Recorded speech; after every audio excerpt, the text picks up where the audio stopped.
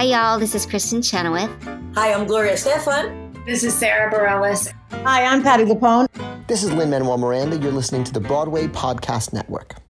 This episode is brought to you by Shopify. Whether you're selling a little or a lot, Shopify helps you do your thing, however you cha-ching. From the launch your online shop stage, all the way to the we just hit 1 million orders stage. No matter what stage you're in, Shopify's there to help you grow. Sign up for a $1 per month trial period at shopify.com/special offer, all lowercase. That's shopify.com/special offer. Hello, it is Ryan, and I was on a flight the other day playing one of my favorite social spin slot games on ChumbaCasino.com. I looked over at the person sitting next to me, and you know what they were doing? They were also playing Chumba Casino. Coincidence? I think not. Everybody's loving having fun with it. Chumba Casino is home to hundreds of casino-style games that you can play for free anytime, anywhere, even at 30,000 feet. So sign up now at ChumbaCasino.com to claim your free welcome bonus. That's ChumbaCasino.com and live the Chumba life. No purchase necessary. VGW. Void where prohibited by law. See terms and conditions. 18+. Okay, round two. Name something that's not boring. A laundry? Ooh, a book club. Computer solitaire, huh? Ah, sorry. We were looking for Chumba Casino. That's right. ChumbaCasino.com has over 100 casino-style games. Join today and play for free for your chance to redeem some serious prizes. ChumbaCasino.com. No purchase necessary. Void where prohibited by law. 18+. Terms and conditions apply. See website for details. Don't forget to follow us on our Facebook page, Behind the Curtain, Broadway's Living Legends. Or on Twitter at Broadway Curtain. And on Instagram at Broadway Curtain. Welcome to Behind the Curtain, Broadway's Living Legends. I'm Rob Schneider. And I'm Kevin David Thomas. Our guest this week is no stranger to Broadway audiences. Not only did she win the 1990 Tony Award for her brilliant performance as not one, but two other women in City of Angels, she broke their hearts night after night as the first Fantine on Broadway. As if that wasn't enough, she was also seen in such shows as My Name is Alice, A Class Act, Laughter on the 23rd Floor, and Moon Over Buffalo.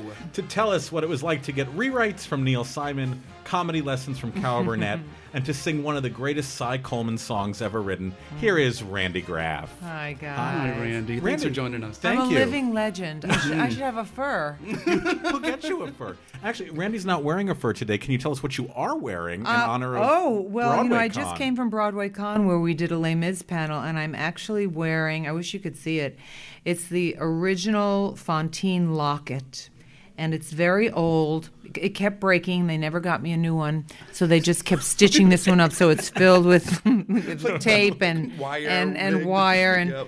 But this is the first time I'm wearing it in 30 years, and I thought, let me wear it for Broadway Con, and they all gasped when I brought it out. I did too. It's very cool. It's kind of funky fashionable, isn't it? Oh, yeah. And it looks perfectly with the shirt, ensemble. Right? Oh, yeah. Thank you, boys. It's very 1800s. It's very French chic. Now forget that fur jacket on you. Everything's going to look great. Retro chic. Retro chic. Indeed. Where in Brooklyn did you grow up? Canarsie. Canarsie? That's how I used to talk. I used to talk like that. And then my friends told me if I wanted to go into the theater, I had to learn how to speak. But I used to talk like this. And when I'm with my parents, I always talk like this because, you just go back into the accent.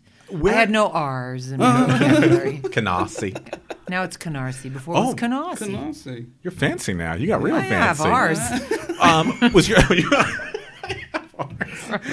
your family in show business? Yes, actually, the Graff cousins. It all started with Uncle Jerry Graff, my dad's brother, was a musical director and an arranger for the Barry Sisters and the Nat King. He was one of the original Pied Pipers. Oh. He was the musician in the family. And whenever the Graff cousins would get together for Passover or, whatever the holiday was, we would always sing. So we came up with it in the family.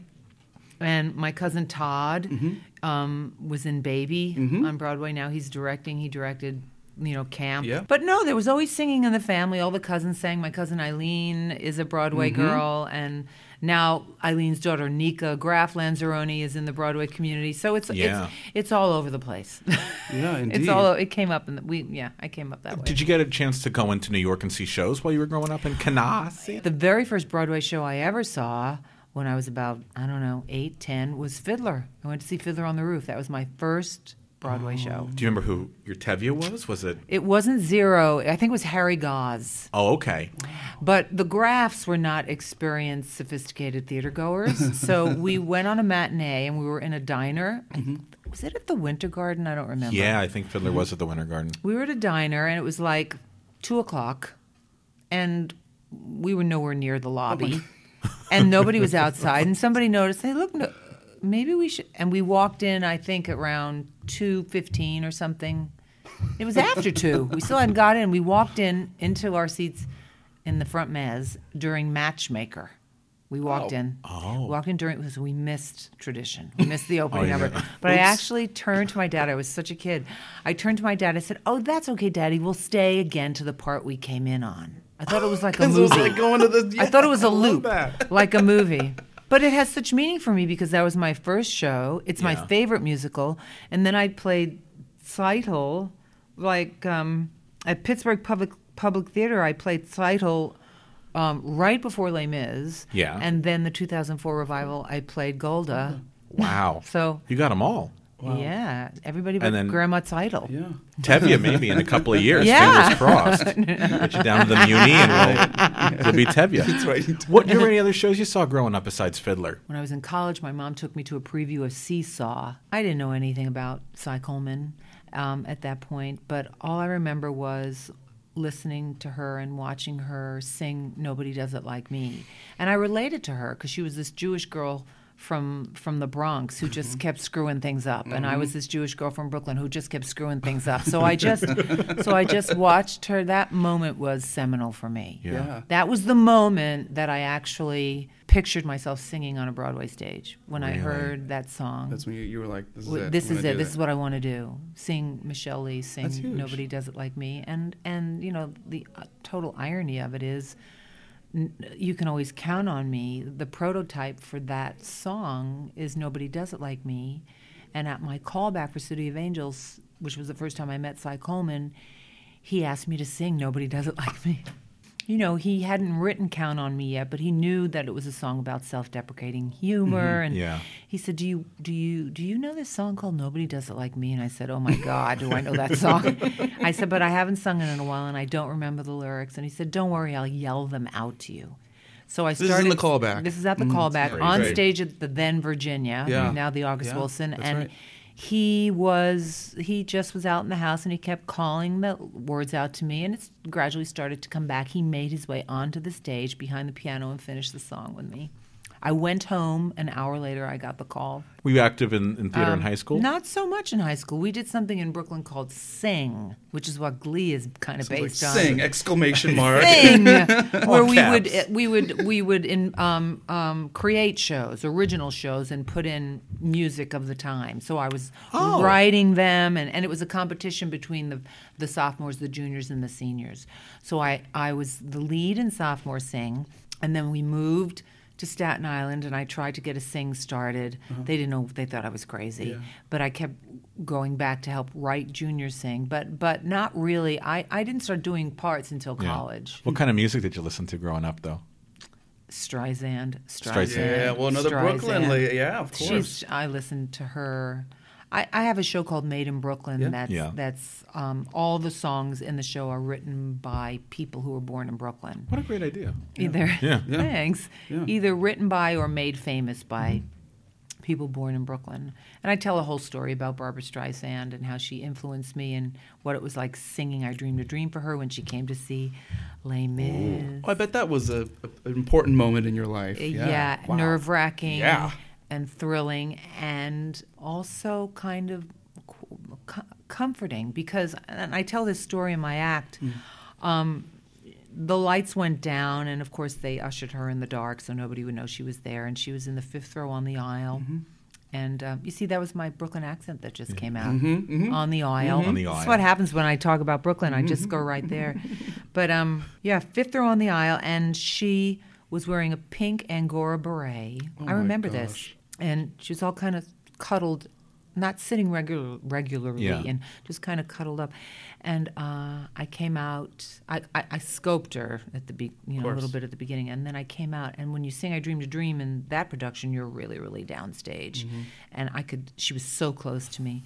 And I sang it, and somewhere in the middle I just calmed down because I realized that I just had this quiet confidence about me because I realized that deep down underneath all of her fame, she was just a Jewish girl from Brooklyn. right. So I was able to calm down and sing the song. But then in Act 2, in the barricades, every Fontaine has to play a boy at the barricades, right? Yeah, Bullet Boy. Mm-hmm. Because the actors didn't have any lines because it was so noisy on stage from the cannons and the music, and they used to turn the actors' mics off.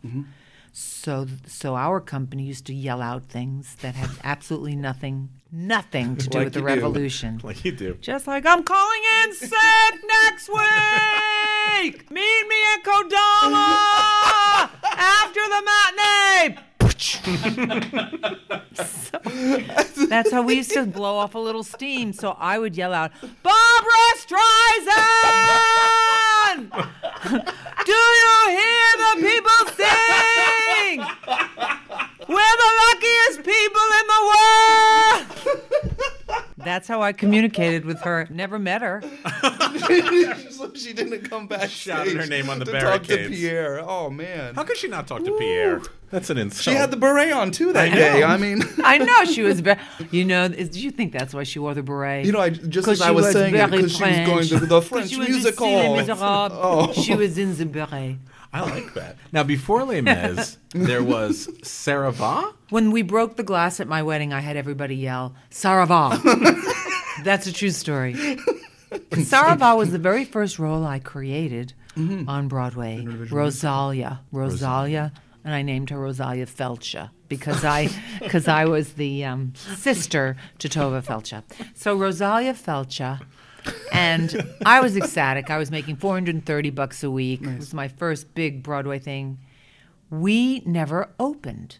We never officially opened. You never officially opened? You were in previews. No, we previewed for 5 months. Perpetual previews. Wow. And the only reason I knew we had opened was because I walked through the stage door. Eventually, critics started coming in. Eventually, they started to come in. Mm-hmm. I walked through the stage door, and there was a big basket of bright red, delicious apples. And the stage doorman said to me, "Well, I guess we opened. We got the apples from Joe Allen. I guess we opened." Joe Allen's restaurant it was a tradition to send every Broadway show that was opening a basket of delicious red apples. So I walked in, there was a big basket. I guess we opened. That was Ça va. What was this about? It had a book by N. Richard Nash, who wrote The Rainmaker, with music by Mitch Lee, God rest his soul, who told us that our show was a tax shelter for his La Mancha tour. No way.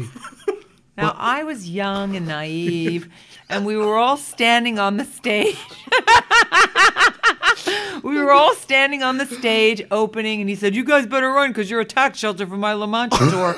Like half laughing, and I looked around. What did I know? Yeah. I looked around at all of the gypsies, and they were all just like rolling their eyes. But yes. Oh my God. So it didn't matter that we didn't make any money. But the crazy thing is, we had a commercial that played like 24/7. I was going to ask you about that.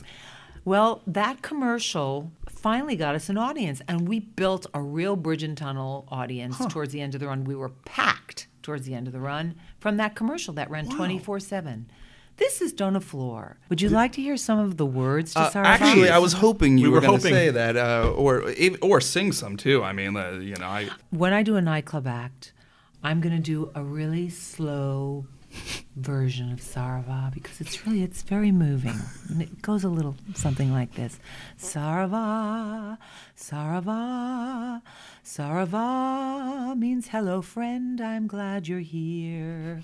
Ça va, ça va, ça va means that the coffee trees are full of beans this year. All the cinnamon trees are brighter, and the coconut milk is whiter. Life is good, knock on wood, Ça va. Bridge. Take my hand and we'll go far. Shall we dance from star to star? Join the band. That's right, maracas. Yeah, I'm feeling it. I can feel the orchestration now. And take a spin or something. No. Gonna come on in and sing this song. Here's my favorite. Ça va. It's making me choke. Sarava. Here we go. Sarava means we are lovers. What's your name? Sarava. Sarava. Have a hug, a kiss, it's all for free. What's yours? I'll have the same. If the world's going up in powder, then we better start singing louder. Sarava. Sarava. Sarava. Now. The world goes up in power. Then we better start singing louder. They couldn't hear us. The band was so loud. We used to sing Salad Bar, Sarah Vaughan. It became the joke of the industry. Everything was Sarava, Sarava, Sarava. My husband, who's a pianist, was subbing The Secret Garden at the time. He was learning the book to The Secret Garden. And the very last page of the book, the very last note, it says, Sarava. That's hysterical. That's hysterical. I'd love to know how and why. Wow. So you never really opened? How long was the show at the Mark Hellinger? For a couple of months? Oh, another good story about that. And a couple of months, and then they moved us to the Broadway. And our last day at the Broadway, I was standing on the fire escape with P.J. Benjamin, and I was looking at the signs intersecting that said 52nd and Broadway, and I thought to myself, when am I ever going to be here again? And 8 years later, I was doing Les Mis there. Yeah. Oh, my gosh. Do you remember when you were auditioning, what was your audition song? Did you have a standard? What was it? Nobody Does It Like Me. Yeah. That was the standard. That was the standard audition Just song, like Coleman. and I Got Lost in His Arms. That was your ballad? Yeah. That was my ballad. I used to do Murder, He Says, by Frank Lesser, Oh, and I Wish yeah. I Didn't Love You So. Those two songs together. There was a show called Perfectly Frank. That was a Frank Lesser review, and I didn't get the show, but I got two great songs because we had to learn Frank Lesser songs. So Murder, He Says, and I Wish I Didn't Love You So were my two. And then in the late 80s when I auditioned for Les Mis, Where's the Warmth from Baker's Wife. That was that was That's the I great. Dreamed a Dream of its time. Everybody was singing that. It's a good one. It's beautiful. Yeah. It's a beautiful song. All you singing actresses out there, forget Meadowlark. Everybody does Meadowlark. Yeah. Take a look at Where's the Warmth. It's beautiful. If you ever have to audition for Fontaine, sing Where's the Warmth. Yeah, I great hardly advice. ever play it It's great either. advice. I know people don't bring it in. I very rarely play it. It's gorgeous. Yeah. It's gorgeous. It's true. It's a great score. Baker's Wife was just a great score. So Isn't it crazy that Stephen Schwartz has never won a Tony? Isn't Yes. that crazy? that is crazy. Yes. That is and from 71 or 70 to Right? now, I mean, like Pippin, Godspell, like come Magic on. Show. Like, well done, Rags. sir. Well I mean, done. just Rags. The score to Rags is fantastic. So good. We were just talking about it at Broadway Con because Joanna Glushak was in Rags right before she went into Les Mis with us. Oh, and I went to really? see it with her and Terry Mann and Judy Kuhn. The three of them went from Rags to Les Mis. Oh, God, what a good show. What was your audition like? Do you recall auditioning for Trevor and John? Oh, Like, yeah. I was just talking about it at Broadway Con. Well, these guys, Trevor and John, they were interested in actors. Yes. Serious actors. Our company they were great singers, but they were focused on the acting in the audition. So when I sang Where's the Warmth, they called me back, and then I had to learn I Dreamed a Dream. And I was a nervous wreck. Everybody wanted to be in Les Mis. Yeah. I was a nervous wreck. No matter how much I rehearsed it, I was a nervous wreck. And so I started to sing and crack on every single, but there are dreams that gonna be crack. So different now from what it seemed, crack, crack, crack. And I stopped my audition. I said, there were 13 people behind the panel, all the designers, Cameron McIntosh, everybody. It was high pressure. It's intimidating, yeah. Intimidating, nerve-wracking. So I stopped my audition and I said, I'm sorry, I'm just so nervous. And Trevor Nunn came out from the panel and he took me over to the side and he said so gently, we don't care about the singing. We've heard you sing. I just want to see you have a nervous breakdown as Fontaine. That's what I want to see. I want to see you have a nervous breakdown. And so I took my shoes off, I got down on the floor, and I sang it like just spilled my guts out. Yeah. Cracking all over the place, but they didn't care. Wow. They were concerned about the acting. That's all they were. We were just talking about this. They bonded the company by doing improvisational exercises. Lots. Did you do improvs with your company? Yes. Like, it was like being in college again. Oh, yeah.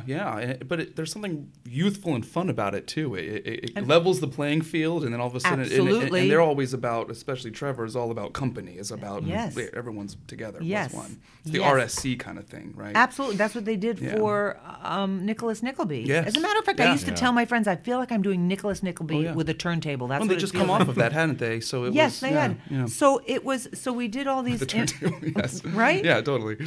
So we did all these improvs. Did you do the famous prostitution exercises? Did you do those? No. Everybody always perks up at those. No. Everything that we did was an improv that led into the scene because they did not want to replicate the British company. They wanted a new company from New York. That's great. Mm-hmm. So it all came out of improvisation, and we didn't delve into the text for like a week. Wow. And the prostitution exercises was they split up the company, boys, men and women. John Caird took the women into one room, and Trevor Nunn took them. Yes, no.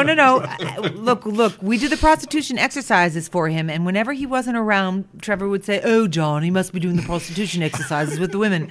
But this is what we had to do. He sat in front of us. We had to walk across one by one. We had to walk across the room as a prostitute from 19th century France. And the women of that time were sickly. They were sickly, losing limbs. Yes. Teeth, no teeth. Teeth, on their deathbed, some of them. Drug addicts, in really bad shape. So we had to walk across the room and seduce John with the one part of our bodies that still felt beautiful. That was our exercise. And then after we were done, we came into the room with the boys and did the same thing to the boys and had to seduce them. And the boys were told, they're going to come in and you are just going to respond to them however you respond to them in the moment. So in the Lovely Ladies scene, each sailor picks a certain woman, and that came out of the prostitution exercise. Wow. What a great way of working. It was what a incredible. collaborative way of working. To this day, it was the most thrilling rehearsal period of my life. Yes. And we did we did one. Did you do the cartoon exercise? What was that? The cartoon character exercise. This is the one that truly bonded the company. This was the exercise that they used. There was a method to the madness. They used it to make us feel foolish and humiliated. Although some people enjoyed it, we had to do our favorite cartoon character. Just do a little vignette for the entire company. And there were Betty Boops and there were olive oils and I felt so ridiculous and everybody was so nervous to do it, but they did it to make us feel foolish and to make us take risks and feel comfortable in front of one another. And then we did the typical college exercises where, you had to be part of a machine. We had to fall into each other's arms for trust. We really bonded. And it was through these exercises. And even when we were in D.C., the transition into Paris Beggars hadn't been staged yet, and that came out of an improv. Wow. And they put it in our company, and they went back to London and put it in the London company. Oh, my gosh. Wow. We created lots of stuff. Yeah. What a cool way of working. Because, it's been around for so long, you assume that it's always been this finely tuned machine. Yes. And to hear that it's so organic. And on your production, they were doing similar things, right? And in the 10th anniversary, when John Caird came back, they got rid of all staging for the ensemble, and they called it free Les Mis. And the whole idea was if you stay out of the way of the story, but whatever you do on stage, you could do 3 different things every single night, and it was about just keeping it fresh. And real. And so you could pick a different lady in Lovely Ladies every single night, depending on where you felt. But I give them credit. I love both those guys for always keeping a show that could easily be a machine and started at day one. That's incredible. Yeah. Absolutely incredible to me. I loved working with them. And the trust that they had this huge hit in Europe and said, even though it's going to be a whole new, they could have easily imposed. It was a hit with the people. It was not a critical hit. No, but audiences love it. But it was the people's show. Love it. And you know the story about Les Mis, how the words Les Mis came about? No, because I don't. The cab drivers in London couldn't pronounce Les Miserables. So if somebody wanted to go, they'd say, "You want to see Les Miserables?" You want to see Les Miserables, So they so they named it Les Mis so that the cab drivers could communicate with their passengers. I have never heard that. That's amazing. The truth. They told us that. I like that. Now, before Les Mis, Hey, My Name is Alice. Mm-hmm. Tell us about this. Oh, that was fun. That was the Woman's Lib review. And the people who were responsible for some of the material went on to do incredible things. Marta Kaufman, David Crane went on to create Friends and other shows. Michael Skloff, who was our musical director, wrote the theme song to Friends. Richard LaGravenese wrote a piece for it, who wrote all these wonderful screenplays, Fisher King, and most recently, last 5 years. Ann Mira was a contributor. And it was 5 ladies, and we did it at the top of the gate, and it was empowering. It was the first show that I was in that was all women, and it was a review, and it was a 90s show. It's really outdated now, but it was Emily the MBA. That was one of the. It was just the career woman's show. But and where was the Top of the Gate? Where was that located? The Village Gate is no longer. It was on Bleecker Street. A lot of shows started there. Scrambled Feet, Jacques Brel is alive and well.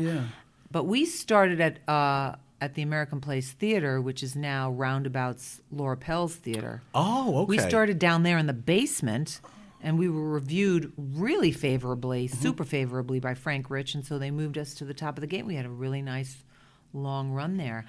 Jackée Harry was an understudy. Tanya Pinkins. Oh my gosh. Polly Penn. Yeah, these were understudies who moved up. These were the understudies. Wow. That's incredible. Yeah. How long were you with Hey, My Name is Alice for? Well, I don't Do you know. remember? Not close to a year. To a year? Maybe 9 months. And then the audition came for Les Mis? No, then I left that show to do something called Amateur. With the Lucky Land Slots, you can get lucky just about anywhere. This is your captain speaking. We've got clear runway and the weather's fine, but we're just going to circle up here a while and get lucky. No, nothing like that. It's just these cash prizes add up quick. So I suggest you sit back, keep your tray table upright, and start getting lucky. Play for free at LuckyLandSlots.com. Are you feeling lucky? No purchase necessary. Void where prohibited by law. 18+ terms and conditions apply. See website for details. It is Ryan here, and I have a question for you. What do you do when you win? Like, are you a fist pumper, a woohooer, a hand clapper, a high fiver? I kind of like the high five, but if you want to hone in on those winning moves, check out Chumba Casino. At ChumbaCasino.com, choose from hundreds of social casino-style games for your chance to redeem serious cash prizes. There are new game releases weekly, plus free daily bonuses, so don't wait. Start having the most fun ever at ChumbaCasino.com. No purchase necessary. VGW. Void where prohibited by law. See terms and conditions. 18+. Is written by Winnie Holtzman. Oh, yeah. Wicked Winnie Holtzman. That's the first time I met Winnie. And I did that that's when I met Lonnie Price. Oh. And we did this show called Amateurs, which later became Birds of Paradise. With J.K. Simmons and Donna Murphy and all these incredible people. I did not know that. But it was called Amateurs. We did it at the Cincinnati Playhouse, and it was shepherded by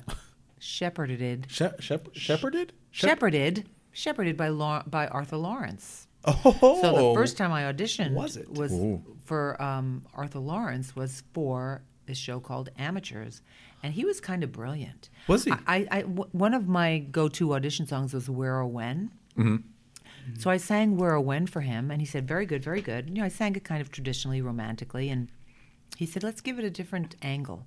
I want you to sing it like you've just been in a coma, woken up from a coma, and there's a man standing before you, and you have no idea who it is. And it completely changes the song into a comedy number. Wow. It seems we stood and talked like, but I can't remember. It turns into a whole different number. How brilliant. Yeah. And did he direct you then in Amateurs? No, he just was overseeing it because it came out of NYU Graduate Musical Theater Lab. Right. Oh, okay. Writing program. Yeah. Okay. And it was you and Lonnie. Greg Edelman. And Greg Edelman. Donna Bullock. Wow. Blah, blah, blah, blah. Is there a recording? I feel like only the Birds of Paradise. Only Birds of Paradise has a recording. Meredith Peel, Donna Murphy. Oh my gosh. Barbara Walsh. What a great group of people. JK. Yeah. So then after that comes Les Mis and all of that stuff. Is that? Yeah. Well, after that, I think was Fiddler and then Les Mis. Fiddler at Pittsburgh Pittsburgh CeeLo. Civic with, Light with Opera. Kevin McCullum, is that right? Yes, I think he played the constable or something like that. and Kathleen, Rob Marshall and Kathleen Marshall were connected to it. Amazing. Wow. That's incredible. That's really incredible. That's when like CeeLo was doing. I think Robbie was one of the dancers in it. Oh yeah, probably. I don't think Kathleen was in it, but she was around because they were still living at home. Kevin might have been the constable. Kevin McCullum. Fiddler on the Roof. That is acting career. I love for it. Sure. And then something very cool, singing on Donahue. Yeah. Well, there was, if you were in that green room for that show, it was like the bar scene in Star Wars because we were all in our costumes. Laurie Beachman, rest in peace. She was there as Grisabella.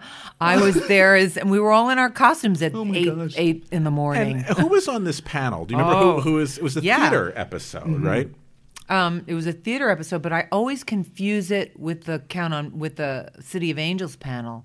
Because the City of Angels panel was Neil Simon and Robert Morse, and Jackie Mason, and the writer from Time Magazine, I want to say. But I don't remember the panel it was a theater panel for Les Mis as well. Yeah, I don't remember who. Panel. I confused them. And what I find so interesting on the panel is I think, if I'm remembering correctly, it's Joe Papp. Mm-hmm. Oh, wow. And Jackie Mason, and I think Neil Simon. But I think they keep them out on stage while the performers come out. Yes, they were watching us. So while she's doing I Dreamed a You're Dream, watching them watch. and there's Laurie Beachman, there's Jackie Mason sitting there nodding at this cat. Yeah. Walking around, which I find so, I don't know. That's right. So Neil Simon was on the Les Mis show. Yes. With Joe Papp. Yes. And Jackie Mason, right, and Jackie Mason. What a strange panel! Oh my God! He was trying to get him to do Hamlet at the Public. Jackie Mason at the great. His Cymbeline is great, so if you get a chance, check that out. And then, how does City of Angels come about? City of Angels just came about because my agent called and said, "I have an audition for you." The show was originally called Double Exposure. And my agent at the time said, "I'm so excited about this. It's Michael Blakemore, who just directed Noises Off. It's Cy Coleman. It's Larry Gelbart. I couldn't get seen. I had to fight to get seen. I could not get seen. And my agent just said, just see her. She just effing see her. Yeah. Who was your agent, by the way? Well, at that time, the person who really pushed me to get in was Renee Jeanette, who's, I think, in L.A. now. I went to my first audition, which was just in an office in the Minskoff building, and I just read for Michael Blakemore. And I got called back on the spot. Ooh. And then the callback was in the theater, where back then we were allowed to sing 2 of our own songs. None of this, you must learn song. They weren't giving out 30 songs pages from the of show. sides and No, none of that. I read, I think, 2 Uli scenes, 2 Donna scenes. I sang Murder, He Says, and I sang More Than You Know. And then that was when Cy said, before you leave, could you sing Nobody Does It Like Me? Tell me, did City of Angels change a lot from the rehearsal room to when it got on stage? No. Really? Wow. No. That show was so together. I think Larry Gelbart changed maybe 3 words. I read that script and thought, this is ready to open. Yeah. At one point I said, Larry, can I say listen here? He said, sure, say listen. Listen, boss, I needed like a hook. So he let me say there. But there were little cuts in the music. I had a verse in Buddy's song. Donna had a verse in Buddy's song that was cut. Yeah. We really had to focus on the technical aspect of the show. We were in rough shape. Jeez. I mean, in City of Angels, there's a cue, a scenic or a light cue every 20 seconds. Wow. And our first 2 weeks of previews, we were a hot mess. Was there any out-of-town tryout? No. You just went right to New York? Wow. No. And I had friends come and went, I don't know. Oh, really? And because we hadn't found our rhythm, because scenically we were a mess. And they the producers wanted to close us because they just wanted to get a money maker. They wanted, they wanted to close it. And Michael Blakemore said, over my dead body. And after 2 weeks, the second 2 weeks, we found our groove. And of course, we were the big hit that we were. Yeah. And won all these Tony Awards. And and they closed the show at 80% capacity. Why? Because they wanted Smokey Joe's in there. Oh my! Really? Talk about political. I didn't know that. Yeah. I would tell you a funny thing about the staging of the magic behind the quick costume change in the middle of Count on Me from Uli Dana. Yes. It came out of the genius of Michael Blakemore. And the song starts with Uli's section that's all in black and white. So I had a trench coat on, and I had underneath a gray nightgown. But on the front part of the nightgown, there was a panel of these flowers, black, because Michael thought, how are we going to make this change as quick as possible for you, costume-wise? And I'll tell you about the scenic change in a minute, but costume-wise, I took off, barking up the wrong damn tree. You can always count on me. Lights out. I had already put my coat while I was singing on the hanger, and these little panels that were in black for the black and white section that came on the V-neck part of the nightgown were snapped on. So I snapped them off and stuck it under the pillow. And underneath the black flowers were brightly colored flowers. Brilliant. Genius of Michael Blakemore. Now, while this was happening, I got in the bed, Uli's bed, which turned into Donna's bed. So, and if it happened in more than, 15 seconds, the moment was gone. So it was rehearsed within an inch of its life. So I would get in the bed, get under the covers so that the stagehands could do what they need to do. The headboard flipped around to color. So the first thing that happened, lights out, the first thing that happened was I got under the covers, and these two hands from the stagehand would come through the headboard and take the gray from the black and white section, gray blanket, through the headboard. Underneath was a pink colored blanket, and then they flipped everything around. They flipped the lights around, they flipped the headboard around, and when the lights came up, everything was in color, and the audience lost their mind. Amazing. But but Michael had to figure out that was all Michael. It was Michael's idea, because to make one side of the stage black and white and the other side color. That was not written in. Michael. Oh, really? Was not written in. Michael. Wow. That's what Michael wanted to do. What was it like working with Michael Blakemore? A dream. Yeah. A dream. He's like John Cleese. He's elegant and sophisticated, and he's got a wicked sense of humor. And he would just let you do. He wasn't controlling or micromanaging. He would let you do it, and then he would kind of edit around you or come in to you and say, can you try this? Just try this. But he knew exactly what he wanted, so he cast really, really well. And I did have a problem with the choreography of You Can Always Count on Me. The choreographer at the time wasn't a minimalist, really. So he had me do it like Shirley MacLaine in If My Friends Could See Me Now. And he had me jump up on the bed at the end. And I asked him why, and he said because it's show business. He didn't understand. He didn't understand we're telling a story here. Right, we're really telling a story here. So I was in tears because I knew the number was how good it was and that it was being ruined. And I went to Michael in tears and I said, "This is what's happening." He said, No.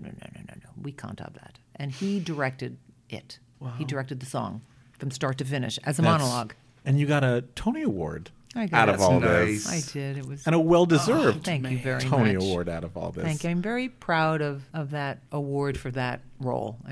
I really am. And then after City of Angels, you did Falsettos. You went to Falsettos for a little bit? That has a real history to it. I actually saw Bill Finn this past summer because I did my show at Barrington Stage, and he was there. And right after Les Mis, they did the very first reading of Falsetto Land upstairs at a little theater, tiny little theater, directed by James Lapine. At Playwrights Horizon. So I got asked to play Trina at a little reading of, I'm sorry, go back. Falsetto Land came after March of the Falsettos. I wasn't in March of the Falsettos. I saw it with the original company. So when Bill Finn wrote Falsetto Land, we did a reading all the way down at West Bank Studio, and I did it with all the original guys from March of the Falsettos, and Mary Testa was in it, and I played Trina in Falsetto Land. When Bill decided to put the two shows together, March of the Falsettos and Falsetto Land, and call it Falsettos, I got called to do a reading of it and to play Trina at Playwrights Horizons. This is the hardest show I've ever sung. Oh, really? Yeah. It's very hard singing. It's a lot of belting. You really to the ground, all that. Yeah, it's just breaking down, and it's constant singing and constant, mixing and flipping and all that stuff into your head voice and. A lot of negotiating in that singing for me, because I don't sing like Carolee Carmello. So for me, I had to negotiate it. So we did that, and then when they did falsettos on Broadway, they had taken a company. They took Barbara Walsh from a company that Grazielle Danielle had directed. Yes, I remember that. Yeah. But when they replaced her, they just asked me to do it, and I went in and I did it for a month. I actually did it with Mandy Patinkin as Marvin. The Randy and Mandy show. Randy and Mandy. I did it with he was an intense Marvin. Oh, I could have He was very intense. Wow. You had to be careful because you never knew when a menorah was going to fly across the stage. You really he was very on fire and in the moment and absolutely was so present and I loved working with him. How long were you with it? Just 10 weeks. But still, and I went right intense. from that into Laughter on the 23rd floor. Tell us about Laughter on the 23rd Floor, an original Neil Simon play, Jerry Zaks directing. Oh my God! And a play, not a musical. A play, not a musical. Yeah, it was my first play on Broadway. I had done some regional work, but that was my first play on Broadway. I was working with the funniest men in the world. Tell us. I just couldn't believe it. I remember we were out of town. And we were at a note session, and I was sitting next to Neil Simon. I just like took a moment to just take this in, take this in right now. I was sitting next to him, and Jerry was giving some notes about a particular line, and I turned to Neil and I said, "You're really funny." And he said, "I hope so." I hope so. But here's a funny thing about Laughter on the 23rd Floor with Nathan Lane and J.K. Simmons and John Slattery and Mark Lynn Baker. Yeah. Just the funniest, most adorable men in New York. And when we were out of town, the response was, Neil Simon said it was the biggest response he had ever gotten on one of his plays from the audience. Wow. As far as laughter is concerned. Yeah. And during previews, people were hysterically laughing. And then the review from the New York Times came out that basically said it wasn't funny and that the jokes didn't land. And for about a month, it was like nothing. Because that is the power of the printed word. They were told it wasn't funny, and that's how they came in. And it took us about a month to get them back. How did you get any work done with all of those funny guys? Jerry Zaks, man. He cracks the whip. We got the work done. What's it like getting directed by Jerry Zaks? I listen to everything that he says because when it comes to comedy, nobody directs comedy like Jerry Zaks. And the two most valuable lessons I've ever learned in acting, and I tell him that every time I see him, and he goes, "Oh, darling, that's so nice, that's so nice." But make the positive choice, get to the end of the line. That is Jerry's. Wow. Those are the mantras. Make the positive choice, get to the end of the line. Otherwise, when you don't get to the end of the line, the audience gets ahead of you. Yes. In comedy, specifically. And making the positive choice just doesn't mean happy. Yeah. What it means is that you make the choice that will open, let's say we're working on a song. For instance, I Dreamed a Dream is such a trap in it being a pity party and self-pitying. And with every song, you have to be at a completely different place at the end of the song than you are at the beginning of the song. So when students come in with that song and it's just, there's a sameness to it and just this feel sorry for me, so my life is terrible, so awful from the beginning. The opening of that song, There Was a Time, is just getting yourself to a place where you can remember the possibility.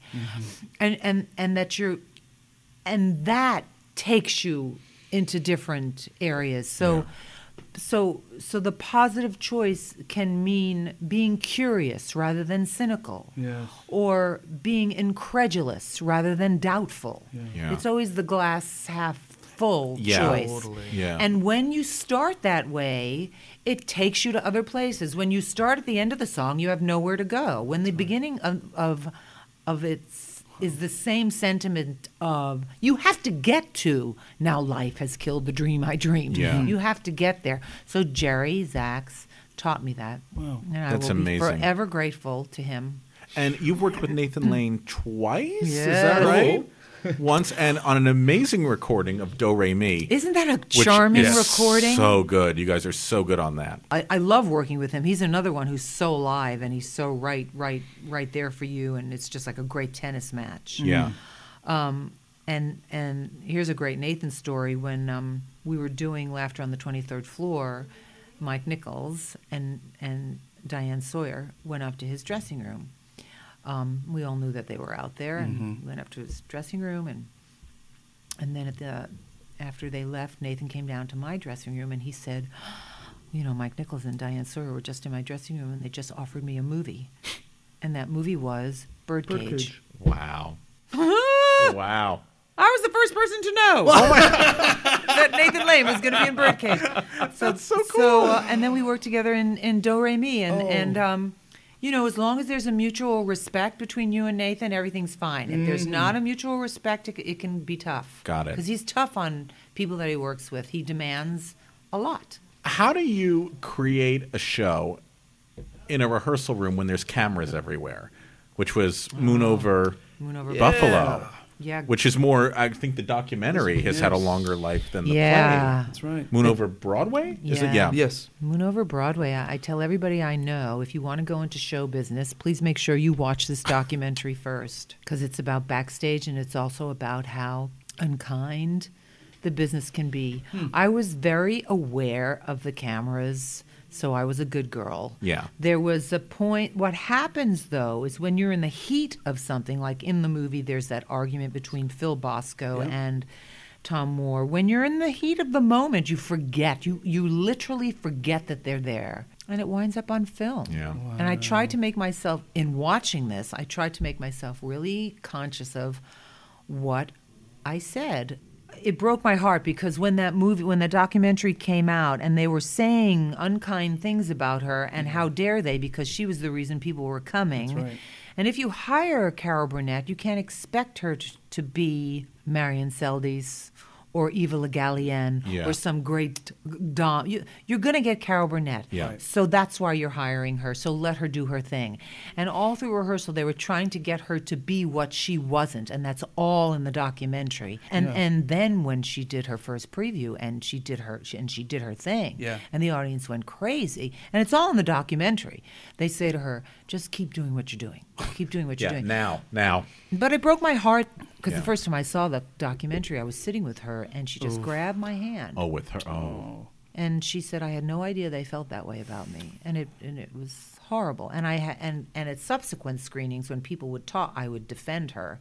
Yes. And really go after the director and the writer for saying those things when they know full well that you hire Carol Burnett, you're going to get Carol Burnett. Indeed. Yeah.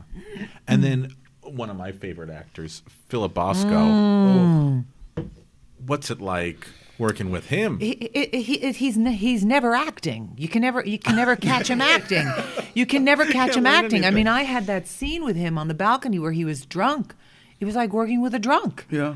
I had no idea he was acting. I thought, Phil hit the sauce before this. He's raw method. He's an incredible actor. Wow. And I was just watching Working Girl, and he plays the boss in that, and he's so good in that.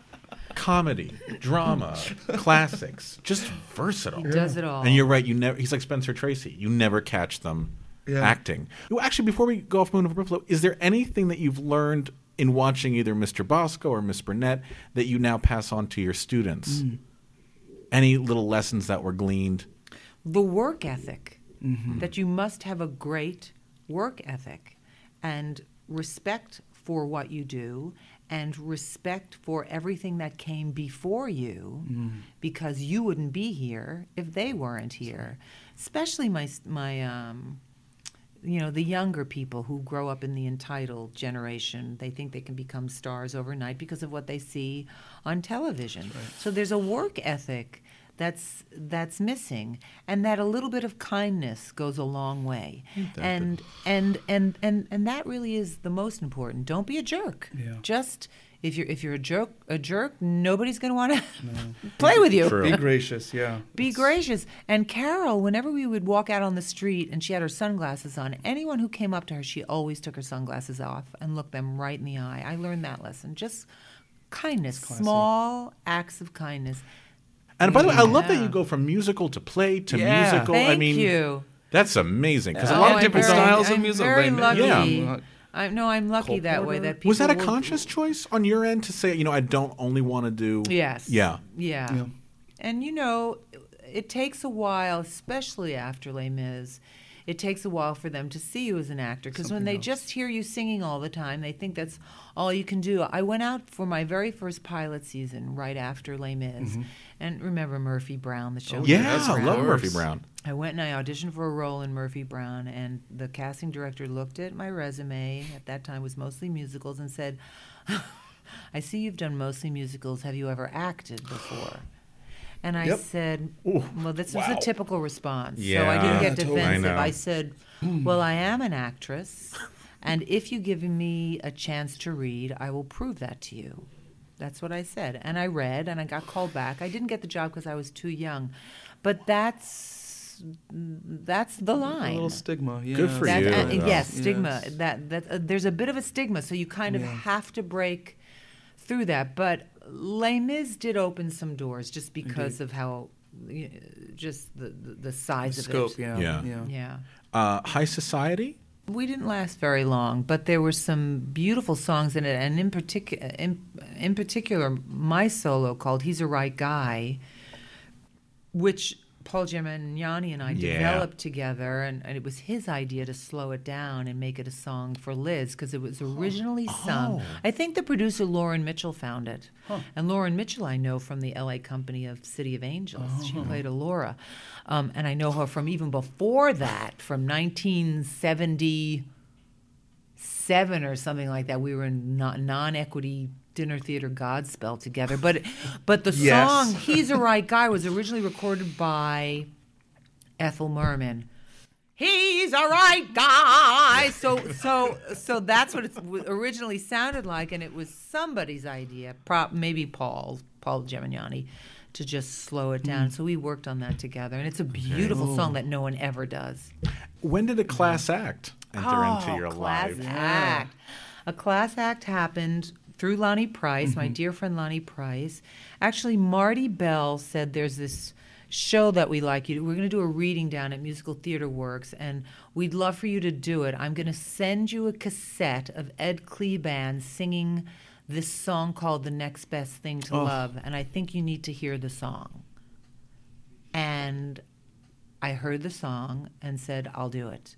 Based on the song. Really? Just on the song alone? Just based on the song. And Lonnie, I trusted Lonnie. Sure, of course. And so we did a little reading with Peter Scolari as Ed, and then later went on to do it at Manhattan Theater Club, where they auditioned a bunch of people, and they couldn't. And Lynn Meadows secretly wanted Lonnie to play Ed the whole time. Really? Another gem. No one ever sings "Next Best Thing to Love," and it's another great one. Gorgeous song. And you played Sophie? Sophie. And who was Sophie in Ed Kleban's life? I don't know if it's a fictional character or not. And I should know this, but it was a long time ago, so I don't remember. But Eddie was Sophie's friend. They had a romantic relationship, but she was the one who always called him on his shit. Yeah. Excuse me. But she was the one who always called him on his stuff, and she was not in show business like everybody else in his life, so she could be totally honest with him. Did you meet any of Ed Kleban's family? Were they involved on this? Well, his girlfriend Linda Cohen, who wrote the play with Lonnie. She was around. She was around all the time. She was around. Yeah. Is the song still part of your act? The next big thing to love? Do you ever get that? I haven't done it in. I'm not able to do it in Made in Brooklyn because it wasn't written. Ed wasn't born in Brooklyn, so it wasn't. Of course, doesn't fit the format. But I've sung it other times. Other venues. Oh, you do it beautifully. Thank you. So many nice clips of you doing it. Thank you. Fiddler. Yeah. Golda and Fiddler. You come full circle with that. Full circle. Full circle with that. What a beautiful production. Yes. Was completely rocked by that production. Oh, thank you. Truly, I'm so happy David to hear Laveau you was, say that. Oh, gosh. And Alfred Molina gave it that I'll direction. never forget seeing the clip of the hit. tradition on the awards show, and the passion. I never felt like it was so contemporary but in the act it wasn't, because sometimes traditional musical theater you can be, I don't know, in my young state, but it was so visceral and real, and it was so moving, a little bit controversial if I little. if I remember a correctly. Little, and it's all just such nonsense. Because they said that our show wasn't Jewish enough. And I always wondered why. Why? Because not everybody in the show is Jewish. Truth be told, we had the same amount of Jewish people in our show that they had in the original company, which was told to me by Jerry Bach. Mm-hmm. Good source. Why wasn't it Jewish as if enough? Had to count how many Jews is in a show. I mean, it come wasn't. on. It was nonsense, and it wasn't shticky. It wasn't like all of the other shows. There was nothing shticky about it. I mean, I played it like a real person, and Fred most definitely played him like a real person. So he got into trouble. I guess people who think being Jewish is like being on the Upper West Side and ordering at Zabar's. That's what we're supposed to sound like. And so we took a lot of heat from that. Mostly the times, all the other reviews were really good, and boy, did our audiences love it. Oh, yeah. Our audiences went crazy for it.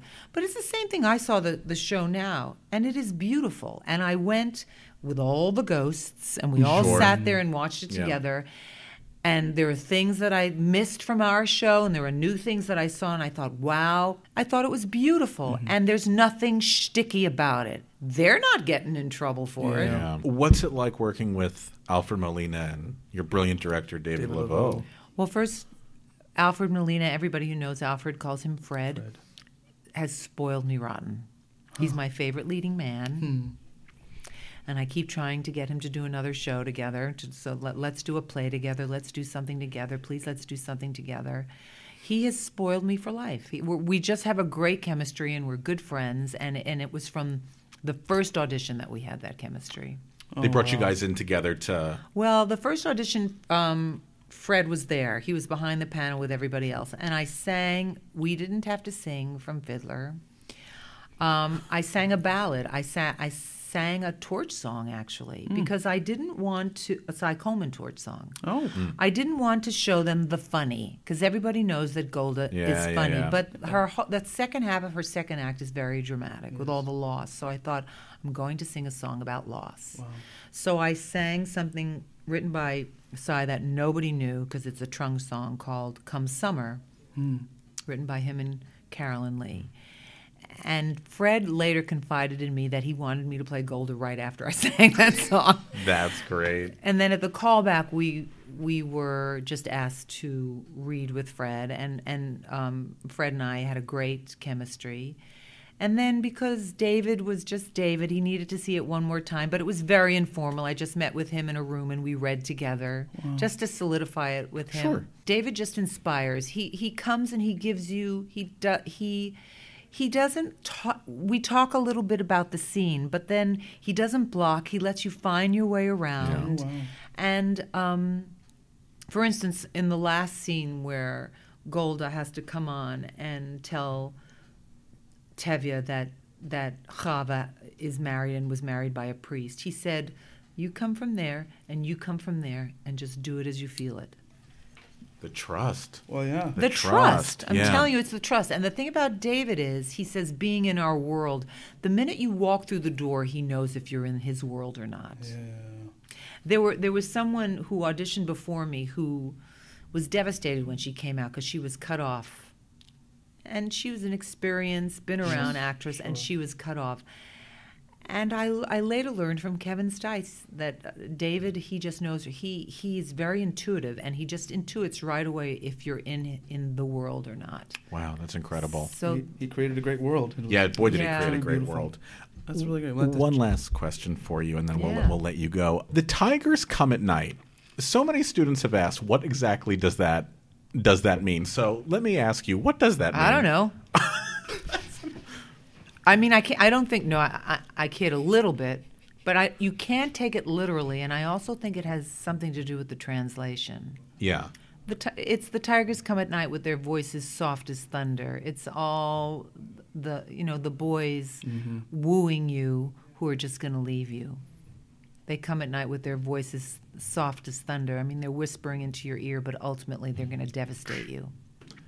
Thank you. That just answered, I think, so many students' You can't questions. take it literally. Yeah. But like tigers, because tigers pounce. That's right. Yeah.